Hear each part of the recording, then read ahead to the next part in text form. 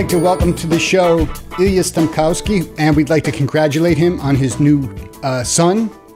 Welcome to the world. Thank you. We're happy to have you. Thank you. Congratulations, Ilya. Congratulations. Thanks a lot. Thanks, now, guys. Ilya is not only a father, he's an amazing drummer. He is a writer for Modern Drummer magazine, and he is one of the more entertaining people you will ever meet.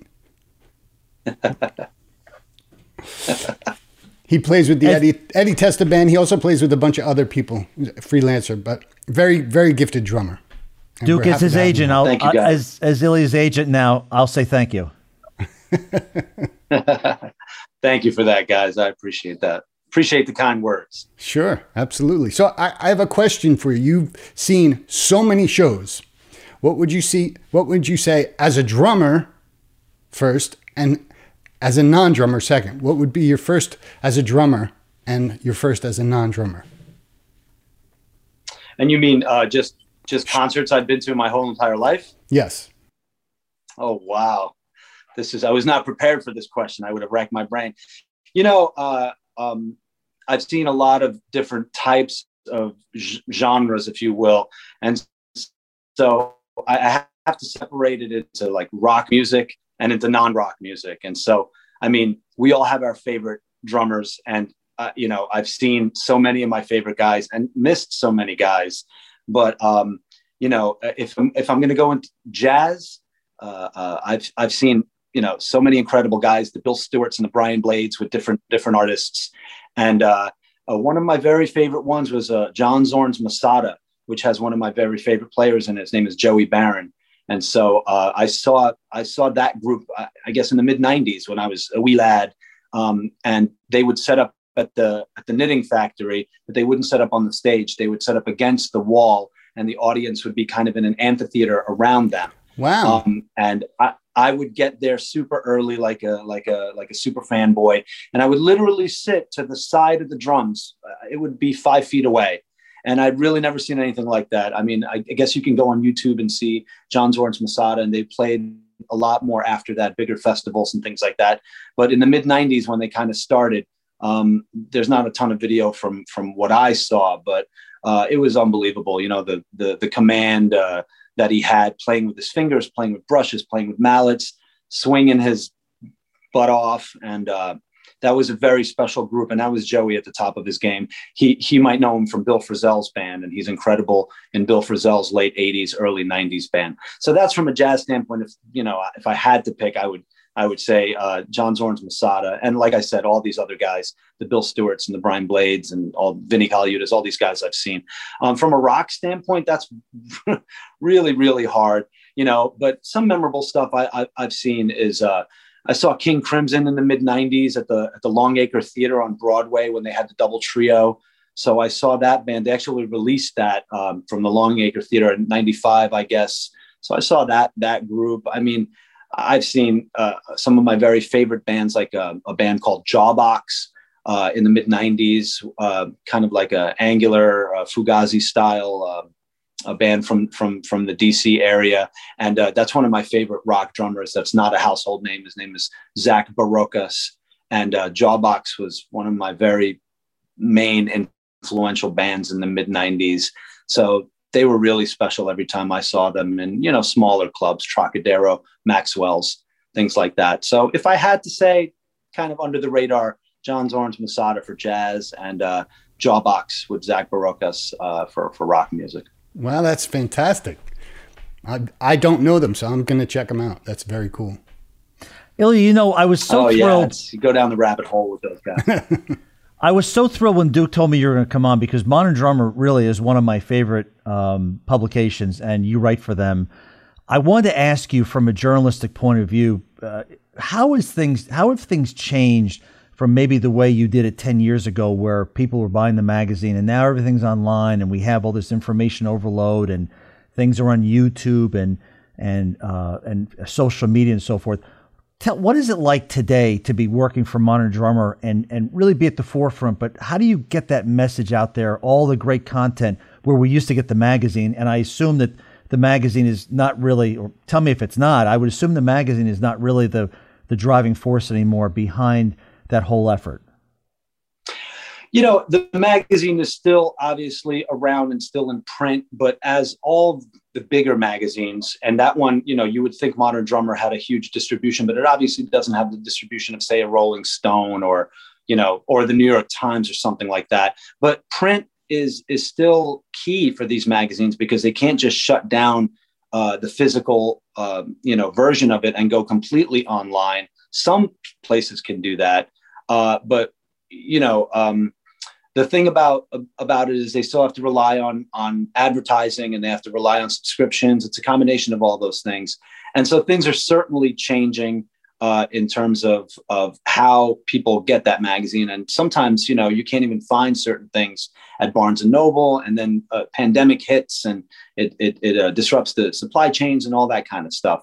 But I've been writing for the magazine for, I guess, 15 years now. And the one thing that has certainly changed is I used to meet a lot of people in person. You know, I was fortunate enough to interview certain people where I'd be invited on their tour bus, like Carter Beauford from Dave Matthews Band. I remember doing the interview on his tour bus. And, you know, certain other people I was fortunate to meet, maybe not huge names, but smaller guys where I would still meet them in person in their you know, apartment or their house physically, and with the tape recorder right there, having an exchange where we were doing it, you know, in real time. Over the years, especially when it's a West Coast guy, or, you know, I had the privilege of talking to people like, you know, Dave Weckl, people like that. And all of that was always done through the phone. But the great thing is the technology, just like what we're doing now, you know, with Zoom and FaceTime, you can still kind of do a face-to-face, even though you're not in their presence. I did a cover story on Simon Phillips recently, and Simon insisted on FaceTime. I never say that that's my preference, because I don't know if they want to be seen. They could be in their pajamas. You know, a lot of these people have their image to uphold, but Simon wanted to do it on FaceTime. So instead of just the audio version, we did a FaceTime version, and that's not the version that, you know, obviously was released. It's not a thing that Modern Drummer does, except for their podcasts and, you know, their video interviews. But he wanted to do it. He wanted to see my face, and that was pretty cool. He's an old school guy, you know, and he wanted to do it that way. So that's the major difference in terms of the way the interviews are done. But still, you know, it's the same thing that it's always been, where you're asking them questions, and if they're open and giving, then it doesn't matter if it's on audio or video or in person. I was lucky enough to interview Neil Peart during their the Rush's 40th anniversary, their last tour, which turned out to be, unfortunately, his last tour. And he invited me, you know, the band invited me backstage before the show. And so I got to do that in person as well. And that's, you know, an unbelievable thing to have done, because I could have done it over the phone and it would have been great, but it wouldn't have been the same. So I prefer in person, but, you know, it's not always to be, especially with the technology the way it is. With all the people you've interviewed, I'm sure your interviewing skills have improved. Did you ever... I don't know about that. Did you ever find yourself in a situation where you were interviewing somebody and you realized that you forgot you were interviewing them and you ended up just bullshitting? Yeah, you try not to do that. You know, you try to always be aware of a few different things when you're talking to famous people, and they don't have to be famous in a ShopRite, but they're famous amongst us, and they would get recognized, many of them. I mean, I've done, you know, Joey Kramer from Aerosmith, and people who might be recognized in New Jersey somewhere, maybe not, but you never know. We would certainly recognize them. And you try not to fanboy out. A lot of people told me, they asked me if I got a picture with Neil when I was with him, and I would never do that. You know, right. I couldn't ask him for that. And so you try to always remember a few things, like I said, one of which is this isn't their first interview, and probably not their first interview they're doing with a drumming magazine. So there's many drumming magazines, and sometimes these guys grant interviews to all of them or a couple of them. And so they're used to being spoken to about the same subjects. So if you think you're coming up with such a great question about some beat on some song, and you're thinking, well, nobody heard that beat except me, and I'm going to ask him what his stroking was. Well, maybe someone asked them that 10 minutes ago or yesterday. So you never want to just get too friendly with them unless they go that way, and you kind of got to give and take with some of these guys. I was fortunate enough to speak with Alex Van Halen, and they're splitting up that interview with a Legends book. The Modern Drummer is doing this Legends thing where they're combining all their past interviews together and then giving a new interview. And that's half of mine will be in that. And then the other one is going to come out, I don't know, next issue or the issue after that, where the other half of my interview is going to be in the print regular magazine, Modern Drummer regular print issue. And, it's hard to explain, but Alex Van Halen wasn't going to talk about his muffling technique on his toms in the 1984 tour. Like, he certainly wasn't going to talk about any of that. And it was my duty per my editors to kind of speak to him about certain songs. And through his tech and handlers, we found out that he wanted to talk about some of his older songs, kind of a retrospective look back. So I went there. I asked him about Hot for Teacher because, I'm always thinking there's a 17-year-old that doesn't know what we know. He's not our age. And so a 17-year-old doesn't know what Alex said about Hot for Teacher, 35 years ago. So I did go there, and he was cool about it, and he wanted to talk about it. But then Alex, someone like him, who's just like a, explosive kind of funny, and you never know what you're going to get. And so he went in all these different places. He started talking to me about David Lee Roth and about his brother and about all this stuff completely provoked and I don't know what the right word is, but I didn't nudge him in that direction. He just started talking about it as if he was answering a question from some other, journalist who is trying to dig about the inner dynamics of the band. And I really wasn't. I really didn't care. I would have loved to talk to him about his muffling and tuning on his snare and how he gets his sound and all that stuff. So he was a guy that was just kind of like on, you know what I mean? Mm-hmm. But it wasn't chummy. And look, his brother died a week later, and I had no semblance that anything was wrong. So I really think there was a precipitous drop in his brother's health. It had to be right after we spoke, because it was literally a week later, and he wouldn't have given me the time if he was going to the hospital or whatever it was. So he was in a great mood, and he was cool, and he wanted to speak to me again the next day. And that was completely him, Yeah, we spoke on a Saturday, and then he wanted to speak the next day. So, but he wasn't my buddy. You know what I mean? He's a famous rock star, and I just had a good, repartee with him. But I don't really fan out too much, Ilya, I want to ask you, and I guess I'm going to, this is about you because you're our guest, but this is the only way I can really ask you this question. The gentleman's name it escapes my memory. Who was the long-term lead singer for Yes? John Anderson. Okay. So Ilya, here's the deal. I have done some journalistic work in my career as well, and at the time I was working for a publication, which I think was in Los Angeles, called Live to Play. I forgot what they were called before that. So the editor called me and said, I want you to go interview John Anderson. And at the time, I didn't go meet him, but I interviewed him on the phone. And at the time, I'm still not really a big Yes fan. I respect them to death, but I was not a fan. And I'm coming to a question. So what happened was I got him on the phone, I'm talking to him, very nice guy. And I could tell from talking with him, because I didn't really know what to ask him that he hadn't been asked 10,000 times before. And I've never been one of these people to ask Derek Jeter, you hit 4 home runs tonight. How do you feel? What's he going to say? I feel terrible. So as I'm talking to him, I keep hearing these interruptions. And I remember saying to him, I said, is this a bad time to talk? He goes, no, it's a very busy day. He said, I said, well, if you want me to reschedule it, I said, we could do it. He goes, no, as a matter of fact, I just passed my citizenship test. So he was at the time a dual citizen, I believe, of England and the United States. So he had passed his United States citizenship test. So as we're talking, I don't know what made me think of this, but I didn't feel like I was really getting anything earth-shattering. So I said to him, I said, do you really want to talk about this? And he said, no. He goes, I'll talk about it if you want to. I said, well, what would you like to talk about? He goes, I'm really proud of my citizenship. And he went on for 20 minutes and spoke about it. So my question to you is, have you, in the number of interviews you've done, has someone come out with something where you really was out of left field, or you never thought, like, this person would tell me this, and it was something very, very unique that you, not like a scoop, but you're just like, wow, I did not know that you thought that, or that was even going on in your life, or you be that type of person? Yeah, once in a while you'll get something that is a little bit left field, and it's always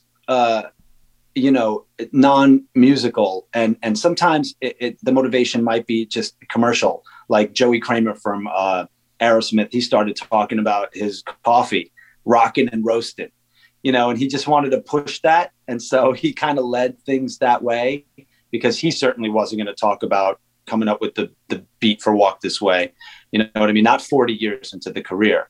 And Alex Van Halen was very candid. He was talking about David Lee Roth. He's like, he was saying 90% of what David Lee Roth gives you is garbage, but that 10% is genius. And I didn't ask him about David Lee Roth. He just started talking about it, and I'm thinking, these are the kind of guys who are so deep into their relationship and have had so many things going on that they don't care. You know what I mean? It's kind of like sniping in the press. You'll hear people talking about each other. But I'm thinking, is David Lee Roth really going to read Modern Drummer? Maybe. But Alex Van Halen didn't. Yeah, maybe. But Alex Van Halen didn't care.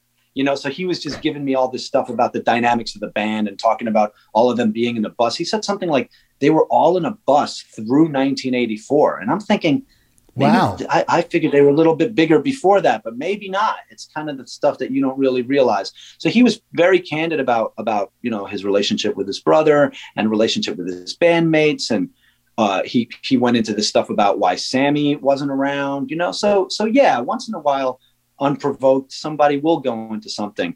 But I've done so many of them, and I'm trying to think of something else that was just kind of like scoop-like. I can't really think of anything, because the thing about like a Rolling Stone interview is you can talk about their extra musical things, what they're doing. A lot of those Rolling Stones interviews are like, I meet, Britney Spears at a hotel, and this is what she's wearing. They all go that direction. With Modern Drummer, it's kind of like, we're going to talk about your new album. We're going to talk about it, recording it, and pre-production, and how you're going to play these songs live on stage. It's so very specific. There's not a lot of that kind of extra musical stuff that's spoken about. So it's rare. It's a little bit more rare than maybe a general music magazine interview. So before we started rolling, we were talking about how COVID has affected our musical scene. And I know you used to play a ton. I know you have not played.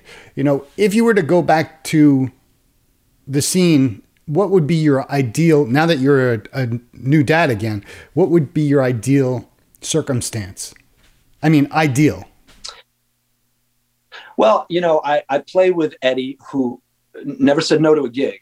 And so he loves to play, and that's infectious. And the people who come to see the band, they kind of expect a certain level of energy, and we don't stop between songs. It's a lot of like cymbal wash between the first 8 songs, and I'm reaching over to drink something, and I can't because he's going into another song.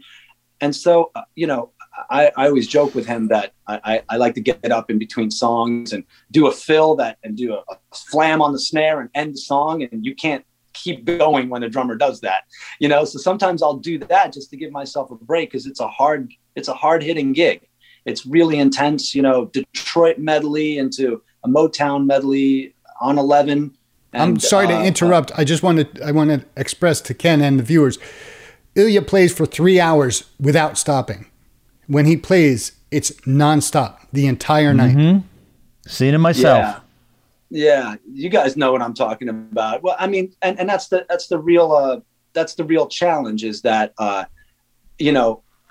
before the pandemic, we could do a 2-hour set without stopping, a 3-hour set without stopping, even though I get annoyed at that because, I'm in pain after it's like the end of the night is Rosalita and the Detroit medley. It's not like we're playing Peaceful Easy Feeling up there. But the thing that I'm getting now is that people can't dance. You know, we've played at Bar A and we've played at right. a Headliner, and the security, not only do they not allow you to dance, they won't allow you to stand up in your seat. And you guys have maybe seen some of this in your recent gigs. And so the challenge is playing a gig of dance music, of R&B, soul, dance music with Bruce and Petty thrown in, which are grooving tunes. You know, Hungry Heart and 10th Avenue Freeze Out, they're made for people to dance. And so what you're getting now is playing that kind of high energy show to people who aren't allowed to dance. And I don't care who you are, that's difficult to do. Yeah. And so my ideal would be, yes, to play a little less, maybe to play less shows, not 3 or 4 shows in a weekend, not 3 or 4 shows within a 5-mile radius of Belmar or whatever we were doing. But also this kind of challenges a band to change it up, throw in a ballad here and there, throw in something with not really an aggressive dance vibe. Because people need a break. Sometimes people need a break to go to the bar or to go to the bathroom. You don't have to keep them dancing for 3 hours. Now, this is wishful thinking on my end, because I don't know if when things open up, if Eddie's going to want to do that. But that's really my ideal. It's just to change it up. You know, I know we're all drummers and we're all attuned with rhythms and feels and things like that. And I always hate it when we just did a shuffle and now we're going to do another shuffle. And now we're going to do a third shuffle because people are calling tunes and they're not thinking about that stuff. I'm thinking about that. I'd like to play a 16-note groove, like, you know, whatever, like Piece of My Heart or whatever it could be. And then I want to play an up-tempo tune after that. And then I want to play a shuffle. And then I want to play a ballad because that's the way I'd like to hear it. So maybe we could do a little more of that, but I don't know. It's all out the window as soon as people can rush the stage and the packed house. And, you know, Eddie respects me, but he uses his musicians as the tools for the high energy thing that he puts forth. And I love it. Who am I kidding? You know? And he's a sweetheart. You know, Eddie is a sweetheart. He really is. Such a great guy and such a talented guy. Yeah. You know, there's a funny story that recently came out that I read, that when I think Billy Joel, there's a banner in Madison Square Garden. I think it's 89 record sold out shows. And someone had told me that they saw him at one of the shows and he had announced he was going to play some song that was like track number 9. I forgot the name of the album. And he announced to the audience, I'm going to play something that no one has ever, the people I rarely play, but I just like playing it. This is the time to go to the bathroom, go get a hot dog. I won't be offended. And he starts playing it. And my friend said, literally, everyone gets up and leaves because no one knows the song. And they come back, he's playing Piano Man. So I guess we all get that. But let me ask you, being on the scene and talking to people in the know, we've gotten the sense that you talk to some of the national performers, and this is what they do. Like the people that play for the national touring acts, and you go down to talk to some of the Nashville guys, and for whatever reason in that genre, Ilya, it's, you know, some of those guys are just touring drummers. They don't record. They're not session guys. What are you hearing about when this will come back or planning tours on the large level? Because I was very interested to see, I think it was a couple of months ago, you might remember, Bruce Springsteen came out, and when you said that reminded me. He came out and said, I don't see my band touring till 2022, and I only have so much time, so I'm not happy to say that. What is the general feeling you're getting of when are these guys going to finally, guys and girls, get back to work? The feeling I get is, I'm not going to use the word dread, but I think people are very concerned. People are very concerned because it's one thing to play Bar A and people are sitting down and, you know, you've got a local act that can draw a couple of people. But when we're talking stadiums and arenas and amphitheaters and even the Count Basie, I know they're doing this thing with the Vogel where it's tables, but it's a liability for the artist and for the venue, for the promoters. You know, COVID is weird because sometimes it's asymptomatic. You don't know when you got it. If you go to an amphitheater and you caught COVID 2 days after that show, but you say you got it at the amphitheater, and now you're suing Styx and you're suing PNC and you're suing Live Nation. They can't afford that. So I wish I had an answer, but the people that I speak to, and some of these touring guys like you guys have spoken to, Todd Zuckerman, these kind of guys who rely on a name act that does amphitheaters Nobody's buying the new Styx record. You know what I mean? Nobody's buying the new whatever record. I mean, who knows? I guess Letter to You, Springsteen, I guess it's sold, but who knows? You know, it's hard. It's not like it used to be. It's not, you know, it used to be the records, the touring would promote the record. You'd see a band live and then you'd go buy the record. Now there is, you know, there's streaming and all that stuff. So people have to tour as opposed to getting off the road like a lot of bands did. You know, your Beatles and your XTCs and your Steely Dans, they just stopped touring because they could just record and sell records. It's not like that for people like, you know, Todd Zuckerman, who relies on Styx playing the amphitheaters. And they don't know, and they're nervous. And I'd be nervous too, because, you know, how are you going to convince people to go out? And how are you going to convince them from not being litigious about you know, the venue and the band itself?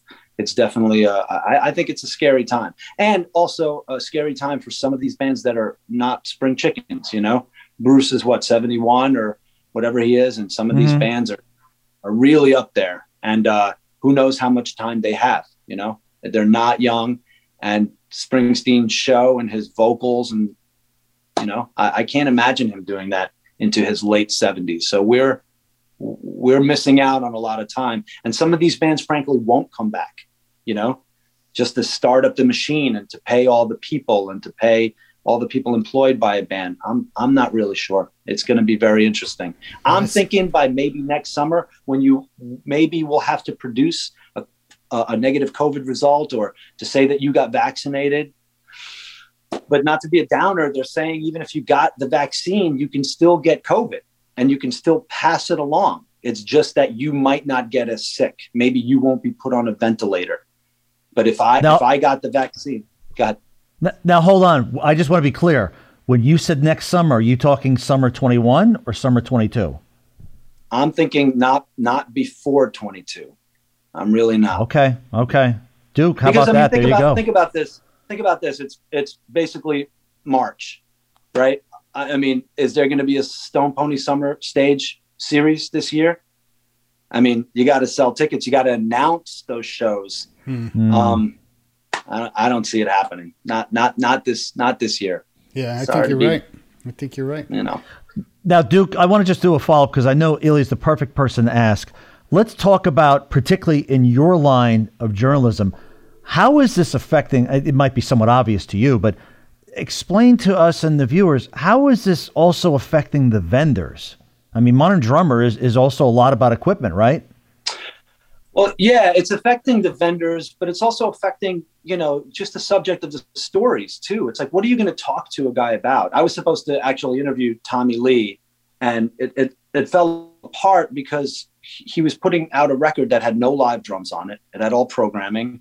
And there was not that tour that they were going to do. It was Motley Crue, Poison, and Def Leppard, right?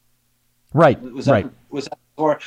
Big stadium tour. And I couldn't talk to him about anything. You know what I mean? So Simon Phillips, you know, these people that I've done recently, Simon Phillips and Alex Van Halen, also not touring. Alex Van Halen hasn't toured in 5 years, you know. I could talk to him about Drop Dead Legs. But so the lack of touring is one thing. You would think that a lot of these people are recording, and so maybe you can talk to them about that, but a lot of them are keeping that secret or not announcing that they have a new record out.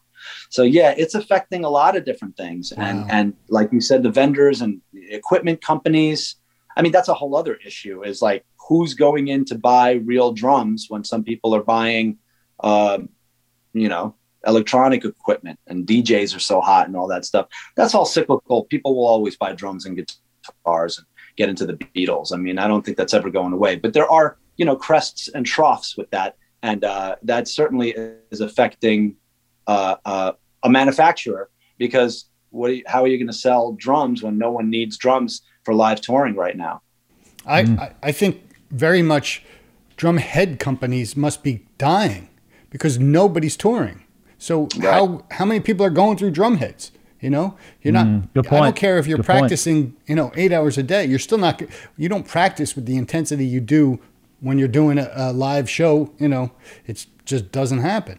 So that's exactly it. Right. No, I'm not surprised though. I'm not surprised, Duke. It's a weird time, it's a weird time. Yeah. It certainly is strange for all the different facets of touring. You've got all the people behind the scenes, or Broadway, the people who make the costumes. Everyone's affected, right? And so it's tough. You can't just sit back and collect. I mean, Rihanna and Beyonce can, but not the real working bands. Right.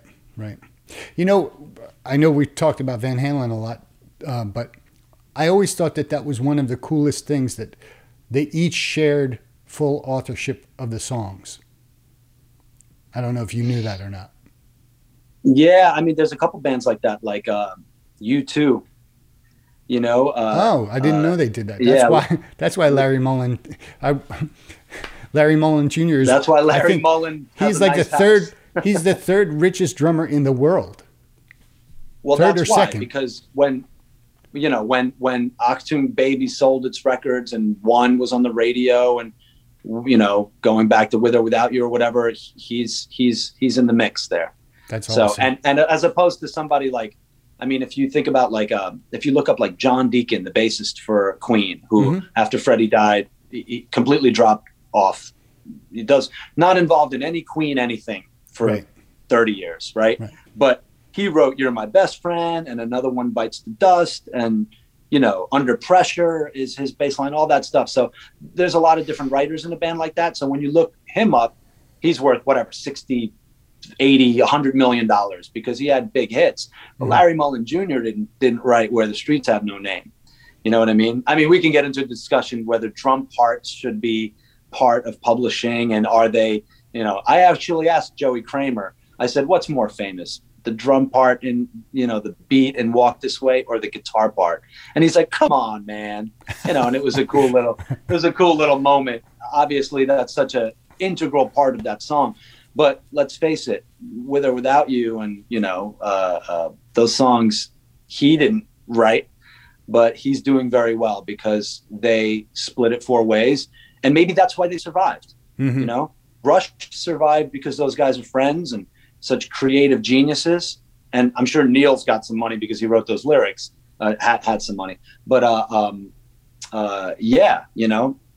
maybe. Well, look at all the problems Kiss had with that stuff. So yeah, you're right. It does tend to cause problems. Absolutely. Right.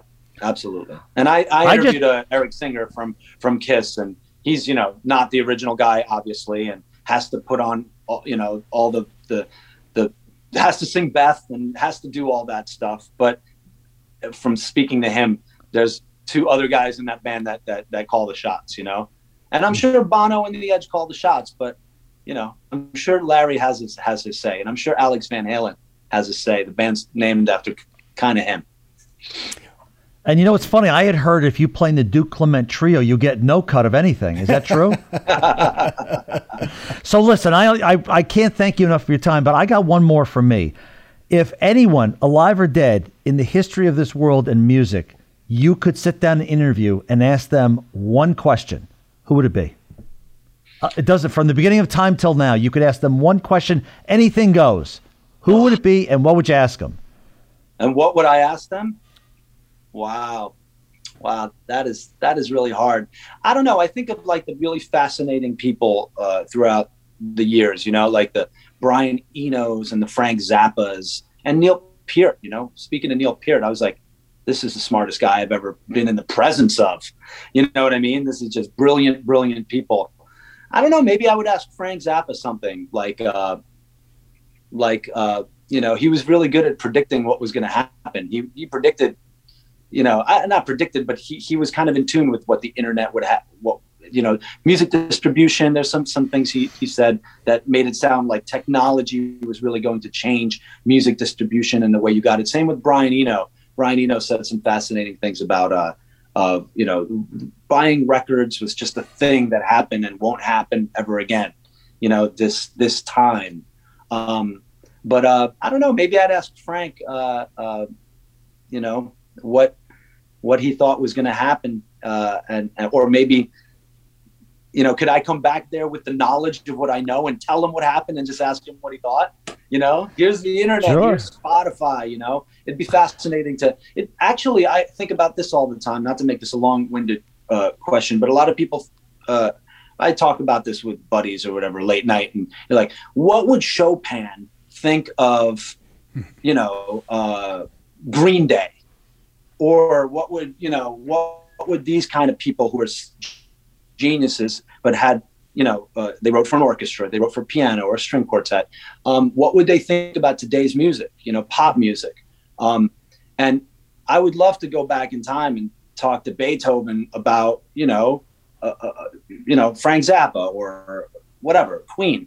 And if you could get past the electronic, explaining to them electric guitars and keyboards and synthesizers, they would have to understand that quickly, that the technology made it so things could be, reproduced and synthesized and sequenced and things like that. I think they would love today's music, maybe, I don't know. But I would love to ask, these kind of classic guys, the Beethovens and the Chopins, just to play them Bohemian Rhapsody and be like, this is what happens. This is what happens with chord progressions and, harmony. And it's like, in the end, it's all harmony and melody and rhythm, right? Mm-hmm. Slayer and Tori Amos, they're pretty similar when you break it down. It's, notes, there's 12 notes and harmony and combining the notes, and what rhythm is it? Is it an odd time? Are we in 7? Are we in 4? Are we, whatever. And I think someone like Chopin would probably appreciate Queen, I really do. Interesting. Very interesting. Yeah. I always wanted to ask Buddy Rich if he was at a Motorhead concert and Lemmy said, you want to come up and play Ace of Spades? Are you going to do it or not? It's funny because someone like a Buddy Rich notoriously wouldn't like rock and roll. They kind of put they thumb their nose kind of at rock and roll, which I always found disappointing because it's like, I don't love certain types of music, but I can appreciate the craft that goes into those types of musics.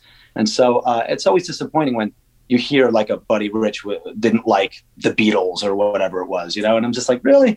But, what are you going to do? Well, definitely appreciate you taking time to talk with us today. It's been great having you on. I wish you nothing but health and happiness with the baby and tons more interviews, because we know all the drummers are home. So that's right. Start calling. It was my pleasure to speak with you guys. I really appreciate what you guys do, and it's needed in a time like this. When people can hear different voices and keep doing what you guys are doing. Thanks. Thanks so much for some time. It really was a great pleasure to talk to you. I really mean that. That was a lot of fun. Thank you, guys. Thank you.